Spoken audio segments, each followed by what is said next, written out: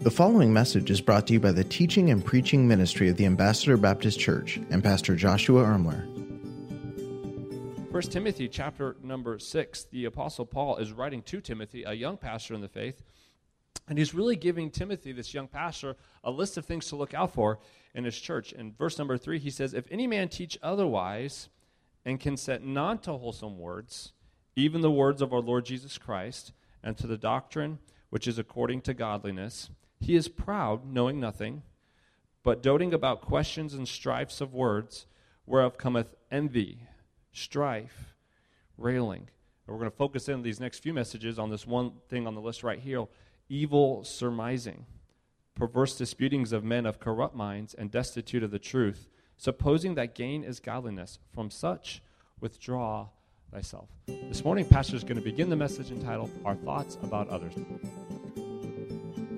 Well, we are picking it back up with our sermon series, What's on Your Mind? And just by way of introduction, we've been saying for several weeks, too many Christians attempt to change their behaviors without ever changing their thoughts and beliefs regarding those behaviors. And what we've been learning over the last couple of weeks is that this will never work. The Bible says that we are transformed.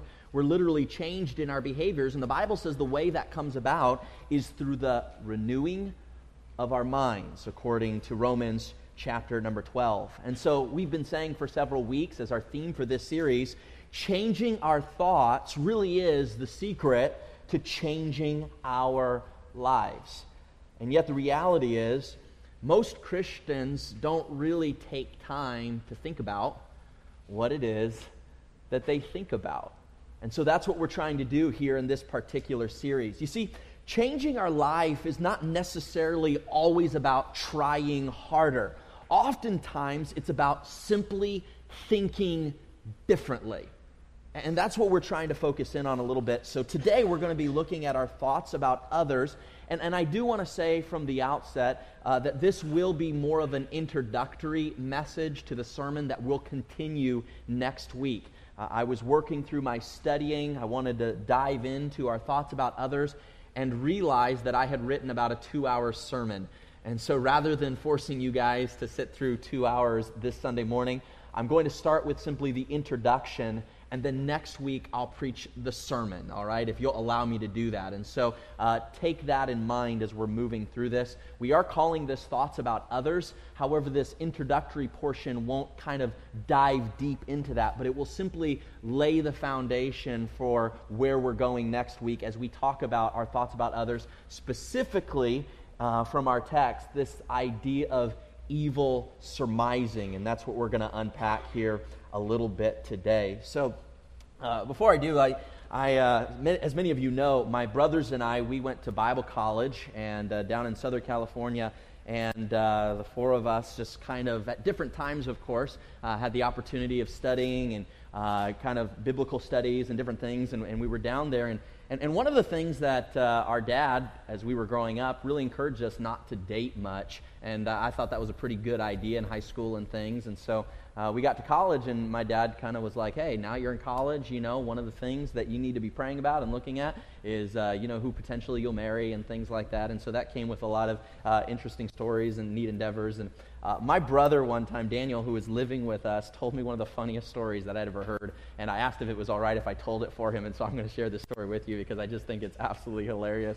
And anyways, I'll dive into it. So one day, as I'm understanding the story, there was a girl he was kind of a little bit interested in and things, and so he thought, maybe we'll, take some time to talk. And over time, they kind of developed a little bit, just talking here and there and everywhere. And one day, as they were sitting there talking, he was kind of there and focusing a little bit and this and that, and she was just talking very nonchalantly and kind of they were talking about different things, and just kind of almost as a side note, very nonchalantly, this girl said to him, she said, she says, I've had kids with a guy, and this obviously kind of surprised him a little bit. This was a Bible college girl, she's 17, 18 years old, and he was finding out that she had kids and things, and so this kind of really startled him, in this kind of way, and so he's like, really? And they kind of ended the conversation very quickly, and I remember he was going back trying to figure out, man, I kind of maybe interested in this person, but,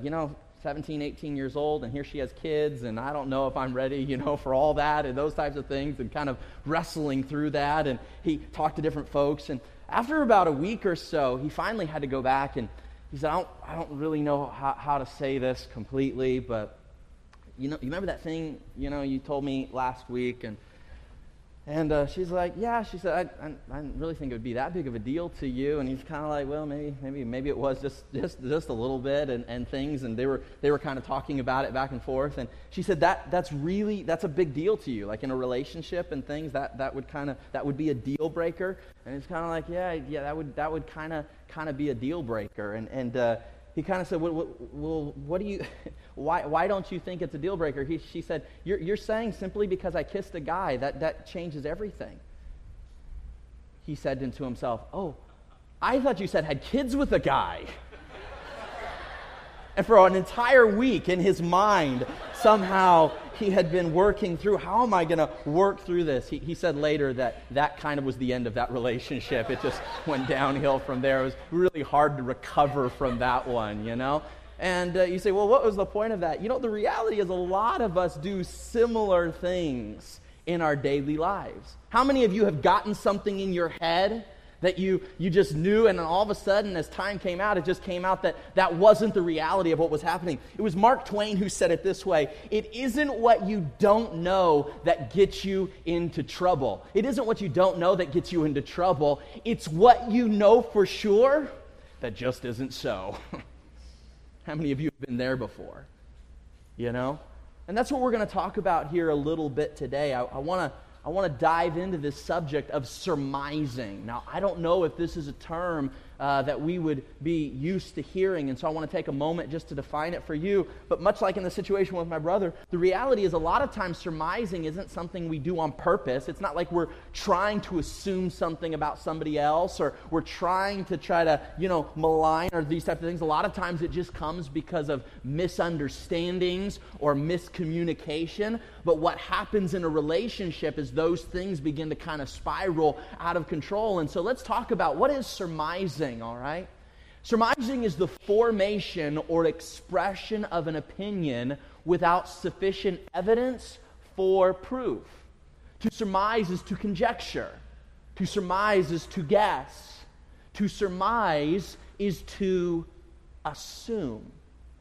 And what I find in relationships, that what most often causes friction in a relationship, what causes relationships to get to an unhealthy place, oftentimes at its root is there is surmising going on in one individual or possibly in both. And before you know it, that relationship begins to unravel because of this thing called surmising. So this morning, we're going to uncover two introductory thoughts regarding our perception of others, all right? And we're going to just dive into it. So let's do this today.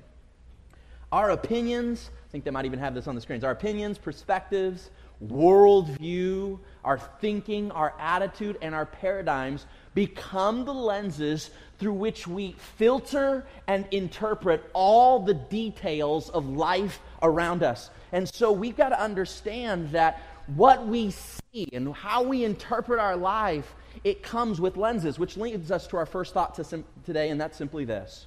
Our perceptions are not reality. Your perception is not reality. My perception is not reality. Our perceptions are not reality. And this is very, very important for us to understand if we're going to have strong interpersonal relationships with individuals. Now, there are times when our perceptions will align with reality. That happens on occasions, where the perception that's going on in our head, the way we're viewing the world, the way we're interpreting a situation, the way we're seeing some circumstances, sometimes that aligns with reality, but not as much as we might think. Because perception and reality are two separate entities. They're two separate things. But in too many people's minds, they see perception and they see reality as being one and the same, and they are simply not. They're two separate entities. And in order for us to have strong interpersonal relationships, we have to come to realize that our perceptions are not the realities of life. They are simply that, a perception, an interpretation, a perspective. Nothing more, nothing less. And for many individuals, even many Christians, we elevate our perspectives, our worldviews, our perceptions of life. We elevate those perceptions to a level of reality. And it's a very proud, arrogant thing to do, to assume that your perception is reality. It is not. It's two very distinct and separate things. How many of your kids have ever maybe come home with a pair of glasses? How many of you've seen these big ones? They're like this big. Any of your kids ever have these? They're these massive, like a clown would wear or something like that, and they wear them to be silly, and oftentimes they'll have different colored lenses on them. There'll be a pink lens or blue lenses, and you wear them just to look a little silly. This week at my kids' school was Spirit Week, and so my daughter wanted to go and get some things to make her look silly, and she went to the Dollar Tree, and there were these massive glasses that she was thinking about picking up. She thought it would make her look silly on Spirit Week and things, but they had these lenses on them, and when you put these glasses on, because the lenses were so big, it made everything that you were looking at appear blue. And so as she was wearing those glasses, if she looked at something, the walls or the scenery around her would be tainted by the color of those lenses, and everything you would look at would appear blue. Now, the reality is, life around her was not blue, but those lenses gave a perception that life and circumstances and situations were blue. Here's what I'm trying to say. Many of us do this all the time. We put on the lens of our worldview. We put on the lens of our opinions. We put on the lens of our perspectives. We put on the lens of our perceptions and vantage points. And they skew the way we interpret the world around us. They affect how we interpret what we see. But then we have the audacity and the pride to somehow believe that what we're seeing is in fact actual reality. 9 times out of 10, it just isn't. It's simply what it is. It is simply a perception. It is simply an opinion. It is simply a vantage point. But it is not, in fact, reality. Isaiah 55, verse 8 says it this way. God speaking, "For my thoughts are not your thoughts. Neither are your ways my ways, saith the Lord." Notice that. Your thoughts are not my thoughts. God's literally saying, your perspective is not my reality. Your worldview aren't my facts. Your opinions are not reality. Somebody once said it this way: your earthly perspectives are not heaven's reality. Your ways, your thoughts are not my thoughts. I want you to jot this down. It might even be in your service guide, and that's simply this. Most people, most of us, do not inhabit an authentic reality. I just need you to come to grips with this, that most of us in this room, we do not inhabit an authentic reality, but rather we live in a conceptualized reality of our own making. Most of us do, and we have to have the humility to admit that. You do not live in an authentic reality. You live in a perceived reality, a bubble that has been created by your past experiences, your worldviews, your opinions, the experiences, the memories, that which has been taught into you. And for many, many of us, our perceptions are simply not reality. This summer, I was on vacation And Disney had just put out a Pixar movie entitled Inside Out. My kids wanted to go see it. How many of you have seen this movie, Pixar Inside Out? Raise your hand. If you are a parent with young kids, you got to see this movie. It's awesome, all right? It's a great, great movie, and I think the kids will like it, but if you're a parent, it'll cause you to be incredibly nostalgic, and you will cry, I promise you, all right? So there's this scene in this movie, and for those of you who haven't seen it, the movie is attempting to help kids understand very abstract ideas, such as thoughts and feelings and emotions, and it's really trying to attempt to help 5 and 6 and 7-year-olds understand these very abstract ideas. And so the entire movie, and it sounds weird, takes place inside the brain of a little girl called Riley. And so the whole movie, all these characters are emotions that are living inside Riley's head. And there was one particular scene that the moment I saw it, I thought, that's so good, you know? And the scene was a couple of the characters in Riley's head, a few of these emotions who were in her head, they jump on, in her head, on the train of thought, okay? So in the movie, it's just a train, but it's the train of thought. And these characters are on this particular train. And on this train, there are these boxes, just these wooden crate boxes. And you might have not even noticed it if you've seen the movie, but if you looked very closely, they had some words kind of on the side of the boxes, and one of the boxes said facts, and another box said opinions. And if you noticed carefully, you could have caught this. And one of the characters by the name of Joy, she was so elated, she was so excited, she's dancing around the train, and she knocks over these two crates, these two boxes of facts and opinions. Well, when she knocks them over, all the contents of these boxes fall out, and all the contents get all mixed together, and all of a sudden, Joy gets really, really flustered. She doesn't know what to do. She's looking at them, and she can't figure out which is which, and she wants to put them back in the right boxes so they go back where they're supposed to go, and she gets really flustered. So here's what we're going to do. I want you to watch this scene real quick, and then I'll let you know what goes from there. There's the train.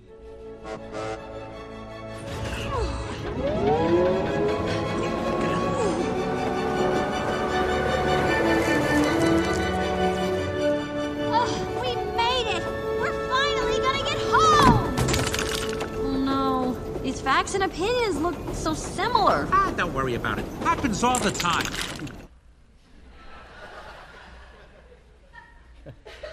I don't know if you caught that, but of course she was kind of flustered that she wouldn't be able to put the right facts back in the box of facts and find out which one were opinions and put the right box of opinions. And then you notice that pink elephant, his name's Bing Bong, all right, if you didn't know that. But Bing Bong says, hey, don't worry about this. This happens all the time. Now remember, they're inside Riley's head, all right? And so there's an analogy being brought in here. Joy's really worried that now inside Riley's head, she's not going to know the difference between facts and opinions if she doesn't get them in the right box. And Bing Bong says, hey, it doesn't really matter. Everybody struggles with this. It happens with everybody. As if to say, referring to the fact that people regularly put their opinions in the fact boxes of their lives. And then they take the facts and say, oh, that's just your opinion. And he says, people do it all the time. And I'm going to say this. People do this all the time. It is highly common in the world in which we live. Our perceptions and our opinions are not necessarily the facts and realities of life. They're just simply not. I'll throw this on the screen. There is a huge correlation between your emotional state of consciousness and your perceived, that's the key word, external reality. Okay? You think you live in an authentic reality. Most often we live in an inauthentic reality that has been informed by our deeply emotional state. Negative emotional energy distorts our perception in the present. You see, people tend to see whatever it is they want to see. People tend to see whatever it is they want to see. You understand this at your workplace. You have somebody, a coworker, and it's like no matter what you do, like no matter how hard you try to serve them or love them or be a blessing to them, like it's just like every time it goes wrong, and in their mind, they're able to frame it as if you're some horrible person. Any of you have maybe relatives like this? It's like no matter how hard you try, your motives and your heart, your ambition is to love and to serve and to be a help. But there's always an ability to reframe and to reinterpret and to review how that is taken, and all of a sudden it's just kind of like you can do nothing right. I think most of us have experienced that on some level, and in the day and age in which we live, it's even worse. There are a lot of things in our lives that actually reinforce this reality in our lives. How many of you have ever used Google on the internet? Anybody ever used Google? Raise your hand if you've used Google before, all right? We used to use phone books. Now we use Google to learn things. How many of you have ever used Facebook before? You've used Facebook before, okay? A lot of you have used Facebook. I'm going to teach you something, and many of you may have not known this. Do you realize that Facebook uses algorithms and kind of mathematic metrics to figure out what it's going to show you and what it's not going to show you? See, some of you get really frustrated when your friends don't like all your stuff. I don't understand. Why don't they like it? Why didn't Pastor like that? Why didn't they? Can I just share you something? Facebook only shows about 7% of your friends whatever you post. Okay? Now, some of you like this is like, whoa. If you want some deep insight on this, get with Daniel sometimes. He can go on for hours to show you how all these algorithms and metrics and things work. This is just a fact, okay? So you don't get all stressed out the next time your friend doesn't like or comment on a post. Just realize they're not seeing it. Facebook understands that if it's going to make money, it can't show you all the boring stuff that your friends are posting. You'll get sick and tired of Facebook and you'll stop using it. So it has algorithms to figure out what it's going to show you. It has algorithms to figure out what it's not going to show you. And so what happens is Facebook literally reinforces this idea that I see what I want to see. I view what I want to view. You don't even know it's happening. And Facebook's learning. Google does the exact same thing. Google is learning you. Google, as you use the Google system, every time you use it, Google gets a little smarter for you and a little smarter for you, and it gives you exactly what it thinks you want to see. It uses metrics, it uses algorithms to do this. Can I say this? The more and more our society gets technological, the more and more we are going to be reinforced in our minds and our thoughts that we see what we want to see, we view what we want to view. Our perspective is only going to get to a place where these things happen. They're actually experimenting with technology right now when you use a smartwatch, that there are literally digital, kind of billboards. And those billboards are maybe like some of you have seen at a bus stop. There'll be a little sign there. That billboard will interact with your smartwatch or with your cell phone, and it will show you the advertisement that it thinks you want to see. Okay? So here's the point. The point is our world is more and more going to reinforce this idea that we're going to show you what it is you want to see, and we're not going to show you what you don't want to see. This doesn't help us very much in understanding the concept that we're talking about. Because more and more, we will start getting the idea that our perception is reality.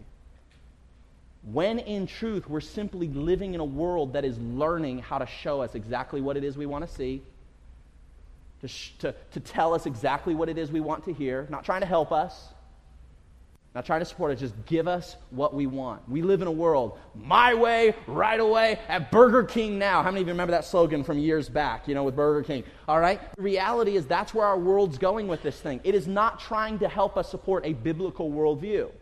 It wants to give you a worldview and a perspective of life that is whatever you want it to be.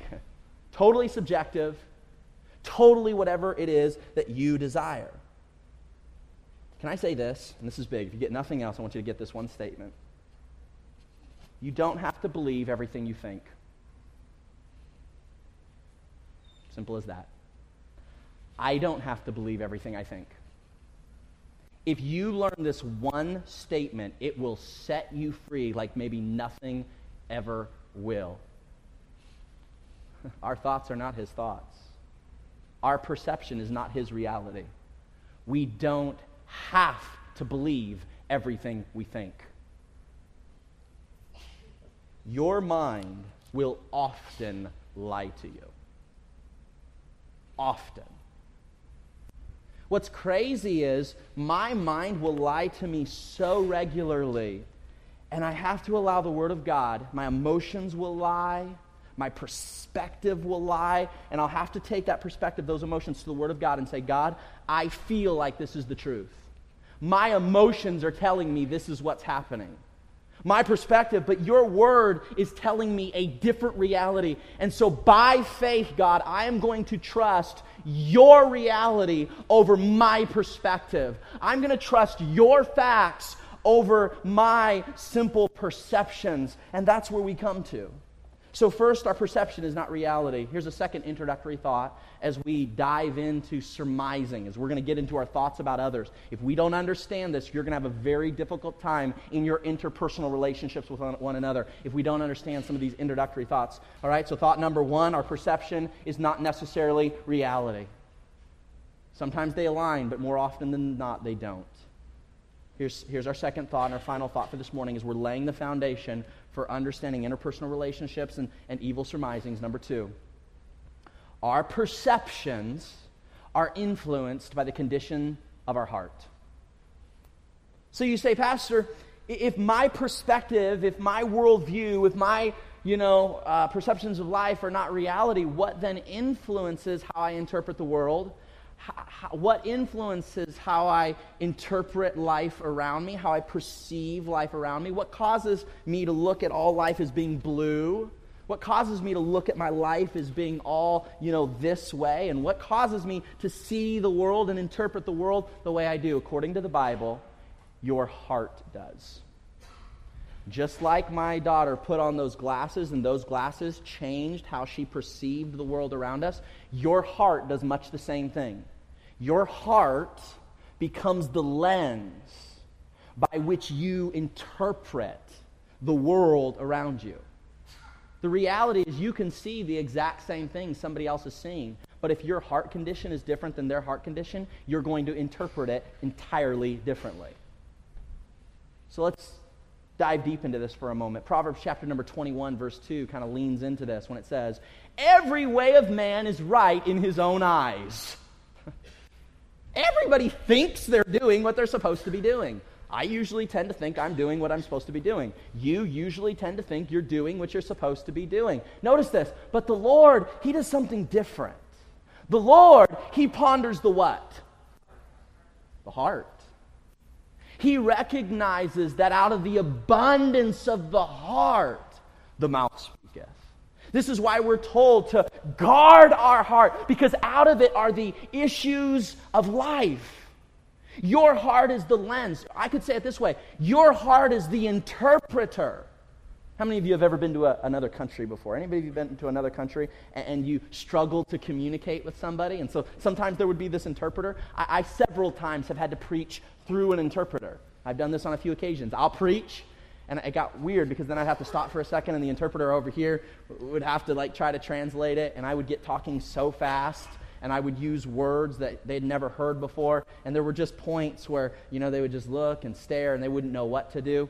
On occasions, I tried to tell jokes.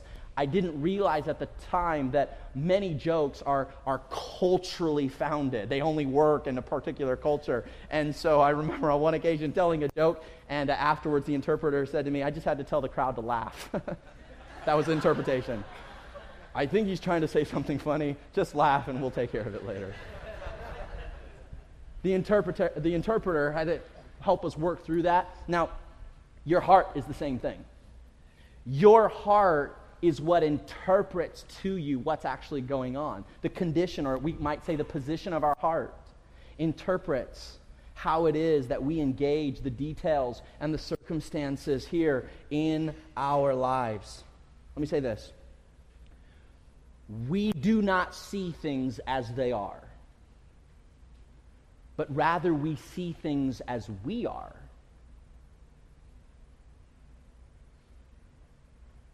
We see what we want to see because our hearts give us what we want to see.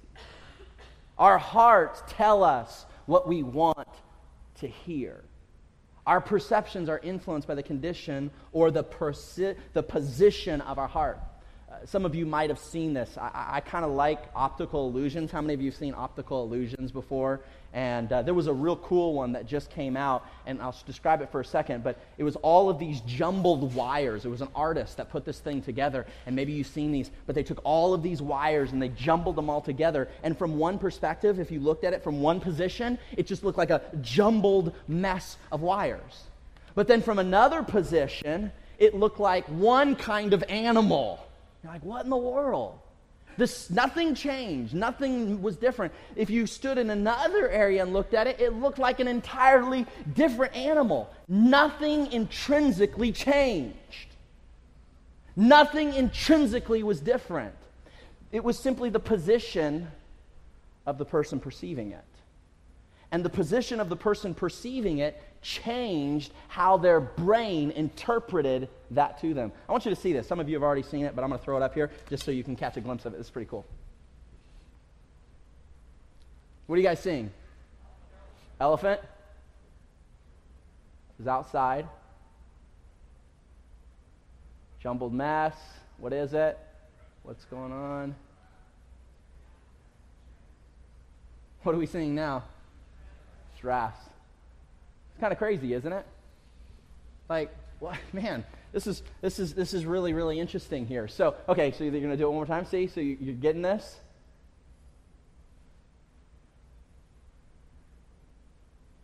Huh. Same reality. Same thing from different positions, different perspectives. Could you imagine two people that day fighting over what they were seeing? One person standing here, no, this is an elephant. The artist was definitely trying to create an elephant. And here's this guy over here, and he's looking at it, he's scratching his head. He's like, no. The artist is clearly trying to show us some giraffes, and the two of them just going at it, you know? This is what happens in a lot of our marriages, and this is what happens in a lot of our workplaces, and this is what happens in a lot of our churches, all right? All of a sudden, one person standing here, the position of their heart, another person standing here, the position of their heart, and they're fighting over what the author intended, what the creator was trying to make, and they're fighting, and both of them, to some degree, are right from their perspective. And that's why they can't come to any unity. This is why we have to be so careful to recognize that it's not even about what we're seeing. It's about the position of our heart. That's what matters. You get the position of your heart right, and then another person allows their position of their heart to come in alignment, not with your ideas or your worldviews or your perspective, but we all come into unity with the Spirit and allow God's Word to be the foundation, the position from which we view life, we view marriage, we view our careers, we view our money, and we allow His position to be our position of our heart. Then there can be unity. Then we can come together. But unless we're going to come to a common standard, the reality is we can fight all day, and to some degree, from a human perspective, the perception is just that. Perception is reality. So, our pride, I think, well, let's throw this. Our pride often confuses our perspectives, our interpretation, our opinions, and our viewpoints with the actual facts of reality. Okay, we talked about pride a couple of weeks ago, how pride influences us from the inside out. When we are proud, we can't tell the difference between reality and our own interpretation, and this is very, very important.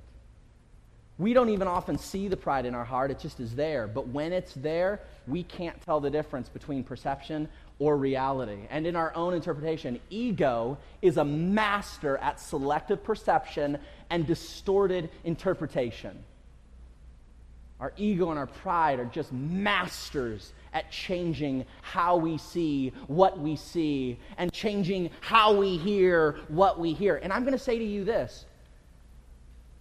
What you're getting in fights about and what causes division and what causes conflict, from your perspective, the way you see it, it makes logical sense for you to come to the position you've come to probably. You authentically see giraffes. And that other person is not stupid because they authentically see an elephant. So we cannot be arguing over perspectives. We can't argue over paradigms. We have to work toward the heart.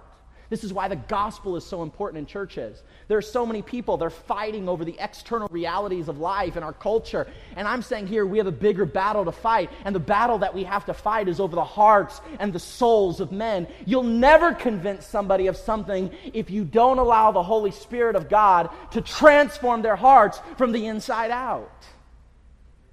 Because our perspectives are founded on the position of our heart.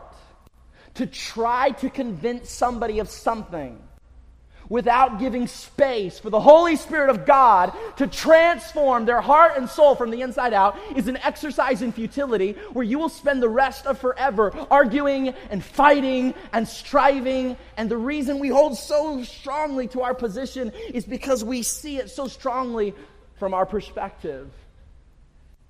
And we want to come to a place where, wait a second, the position of our heart. And when we fight with somebody, we are not fighting over what they see. We are fighting, we're encouraging, we're battling for the soul, for their heart. And it is only the gospel that can change the heart, not your arguments, not your perspectives, not your worldviews. It is the gospel of Jesus Christ and His Holy Spirit alone that can change the heart and the soul of man. So as you interact on that plane. Battle for their heart. Give space for the Spirit of God and the gospel to transform people's heart, their soul, their worldviews, their mind, because you will never do it. I'm telling you what, I've seen this again and again, where one person standing here and one person standing here in the position of their heart and the position of their heart, and you might actually be right. But you're never going to convince somebody through your intellectual arguments. It will be through your love.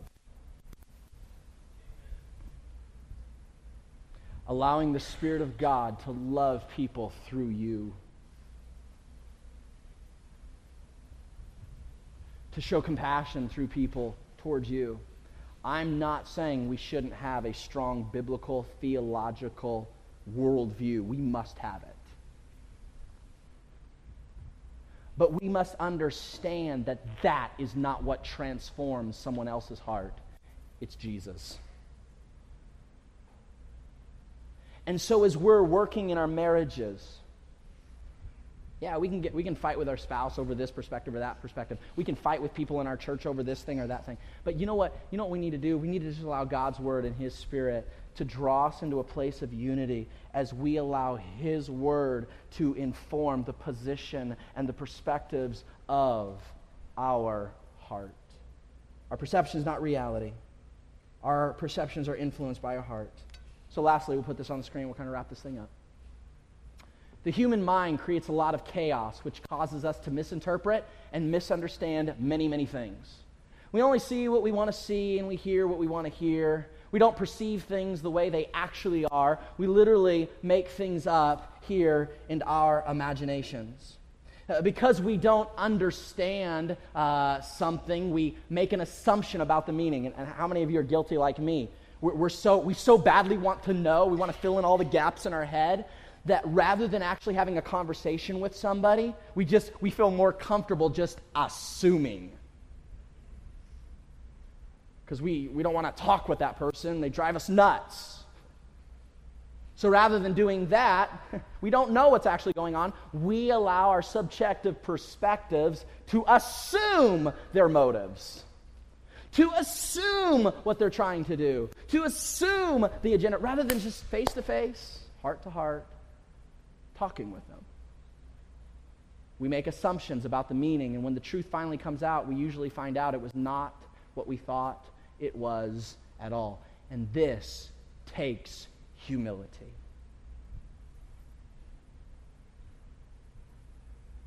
One of the things that the church lacks in the 21st century is humility. Because after all, we're right. Because we're right, we can be arrogant. And because we're right, we can be proud.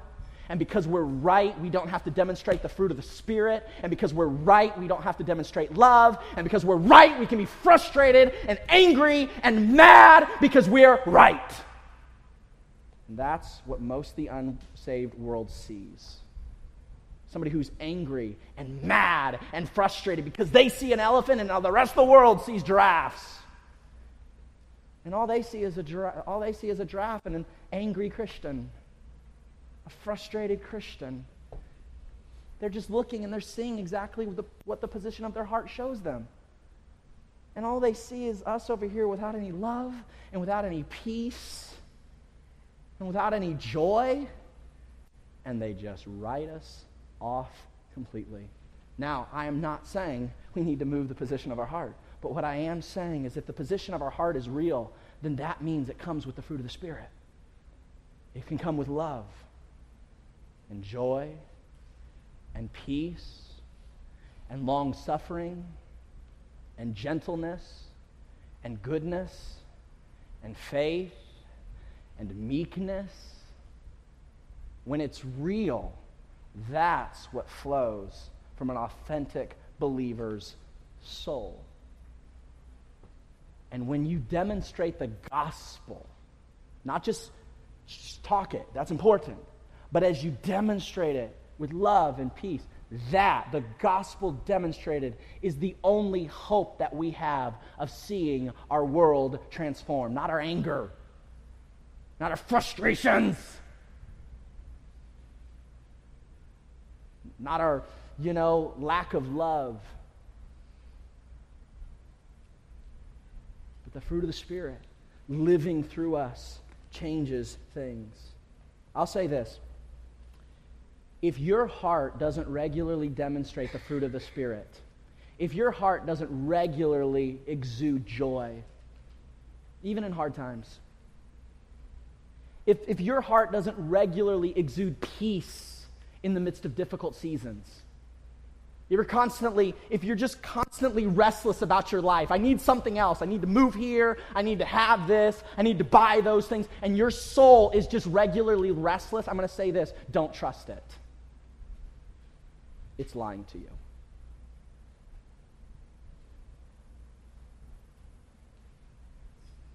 You see, when the Holy Spirit's at work and when He's giving you a proper position of the heart, there's peace. There's contentment with what God's given to you.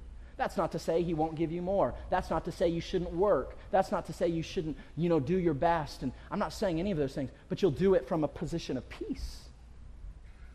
There won't be any agenda or motives. You'll simply be able to do it because you love what it is you do and you love who you're doing it for.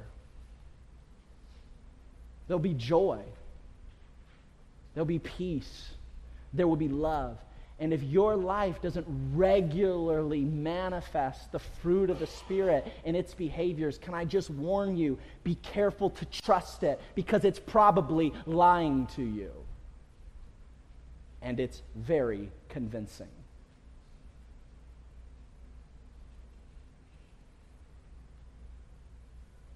Here's our takeaway.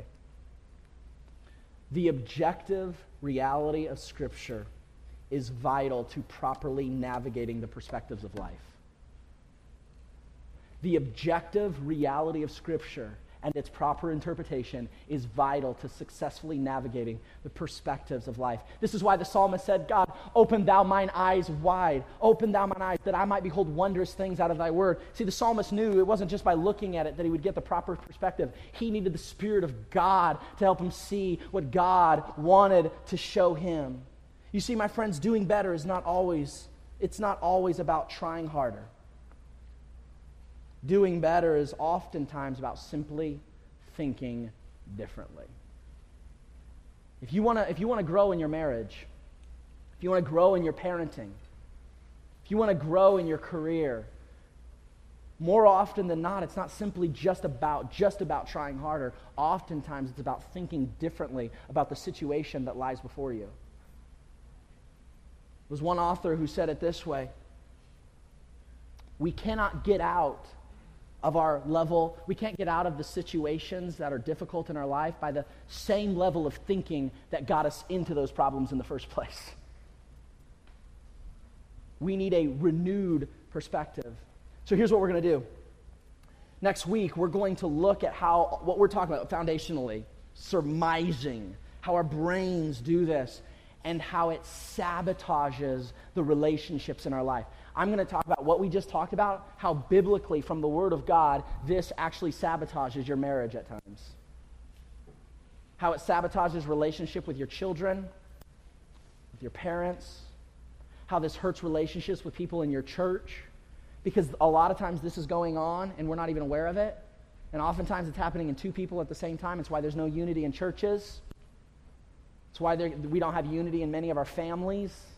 It's why we don't have unity at workplaces, because we're all involved in surmising, allowing our pride and our ego to fill in the gaps through assumption, through conjecture, rather than having loving, peace-filled, joyful, merciful, and gracious conversations face-to-face with individuals. To love them, to serve them through those conversations. And in so experiencing a unity and giving the Spirit of God a chance to work in people's souls, to work in people's heart in a way that our flesh just simply cannot do. Thank you for listening to this message brought to you by the teaching and preaching ministry of the Ambassador Baptist Church. If this message was a blessing to you, please consider leaving us a review or sharing the message on social media. Thanks once again for tuning in.